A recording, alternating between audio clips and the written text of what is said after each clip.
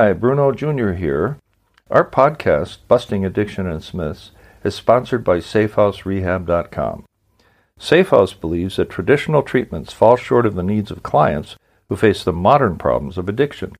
Modern problems need modern solutions. Multiple addictions, multiple relapses, multiple triggers, and cheaper and more powerful street drugs set up unprecedented challenges facing treatment centers. What is needed is a more sophisticated approach, a better way forward. There are 3 reasons to choose our progressive modern treatment program. 1, a more sophisticated intake process. 2, technology proven to enhance recovery. And 3, the most robust aftercare program in our sector. To learn more, visit us at SafeHouseRehab.com.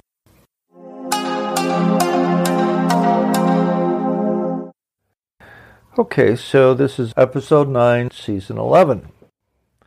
What you probably didn't know about alcoholism. What the experts politely call AUD, alcohol use disorder, is what I call alcoholism, which is, in its most simple form, uncontrolled drinking due to physical and emotional dependence and preoccupation with alcohol. Most of what I quote here is found at SoberLink.com. A few facts you probably did not know. Number 1, AUD, alcohol use disorder or alcoholism, is more common than you think. Alcohol is the most widely abused drug. Yes, it's classified as a drug, a depressant, in the United States. According to a recent survey by the National Institutes of Health, the NIH, more than 14.5 million persons have been diagnosed with AUD. This is consistent with another survey by the NIAAA. But only 7.2% of these people, or a little more than 1 million people, have received any treatment whatsoever. Number 2, that is just scratching the surface of a huge problem that brings with it disease, death, and destruction of family and society. 3, it is probably not surprising to you that almost twice as many men have alcohol use disorder, AUD, as do women. 9 million men compared to 5.5 million women. Number 4, binge drinking, although highly risky to the abusers and the rest of us, is not considered alcoholism or AUD. That's strange, but it's true. That is only because it has not yet been habituated and is not counted in the criteria that would qualify one as having AUD. And what is binge drinking as defined by the NIH? Well, it's enough alcohol to drive the alcohol content in the blood to 0.08% or higher in one sitting. And that means about 5 drinks for men and 4 for women. And here are some alarming truths associated with those facts. It is reported that 38 million adults, or about 15% of the adult population, binge drink an average of 7 drinks 4 times a month or more. The incidence is not confined to college kids by any means, as the numbers hold up until the age of 45. You must agree with me that a good chunk of these binge drinkers are on their way or already are full-blown alcoholics. Remember that 14.5 million truly alcoholic people I mentioned earlier? Do they add to the 38 million, or are they just part of the binge count, or a bit of both? I don't know the answer. My guess is it's a bit of both.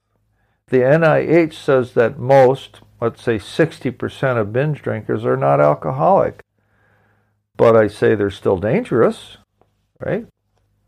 At the very worst, we must have 45 million or so dangerous drinkers out there, including the 2,200 who will die of alcohol poisoning this year, if the numbers hold up, and they will.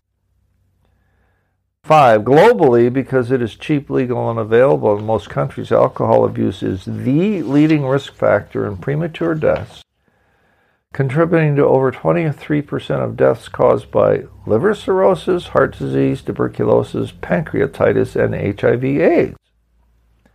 6, 10% of drinkers drink over 50% of the alcohol consumed in the U.S. To be part of the top 10%, which is quite an honor, you would have to drink 74 alcoholic drinks of 1 ounce a week every week of the year, or about 10 a day. Do we now understand how serious drinking is? Number 7, it's fatal. Over 88,000 Americans lose their lives due to alcohol each year, at an average of 30 years premature. Let's explain that a little bit. That simply means that had they not been drinking, they would have lived to the average life expectancy, but got sick and died 30 years earlier than they otherwise would have. Average age of death for alcoholics is 44.3. Average life expectancy for men is 74.4, and for women it's 80.1. 30 years stolen by alcohol. 8. A side fact. Over 200,000 youth went to the ER in 2019 due to injuries sustained as a result of alcohol abuse, usually as a result of their or someone else's drunk driving. There's 200,000 young people to the ER, not just to the doctor, not just to a clinic, not home, but to the ER. When you're in the emergency room, something is seriously wrong with you. 9. Alcohol and depression don't mix. Alcohol is in itself a depressant, and drinking more will just create more depression. Drinking alcohol while taking antidepressants can kill you. Withdrawing from sustained alcohol use can also kill you unless you go through medically supervised detox.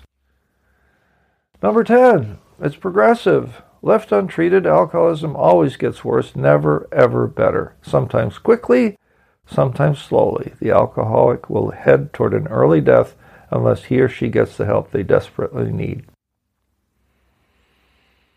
That's some scary stuff. So, what did we learn about alcoholism today? Did you learn something you didn't know? Did we bust a myth or two? Let's take a look. Number 1, alcohol may be the deadliest drug on the planet because it is easily available, cheap, and warps the mind at just 0.08% content in the blood. 2, a few alcoholics are the real troublemakers. 10% drink half the alcohol and likely kill more than 50% of the 18,000 people killed by drunk drivers every year. Number 3, an amazing 38 million people binge drink every month, an average of 4 times a month at 7 drinks or more each time out. And there isn't much difference by age or education. It seems to be an equal opportunity epidemic. 4, there's really only one bit of good news, and I'd like to end it there. Alcoholism is highly treatable, and most of its effects are reversible with the right treatment and a commitment by the alcoholic to become healthy again.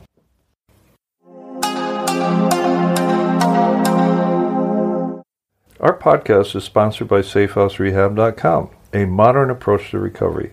To learn more, visit us at SafeHouseRehab.com.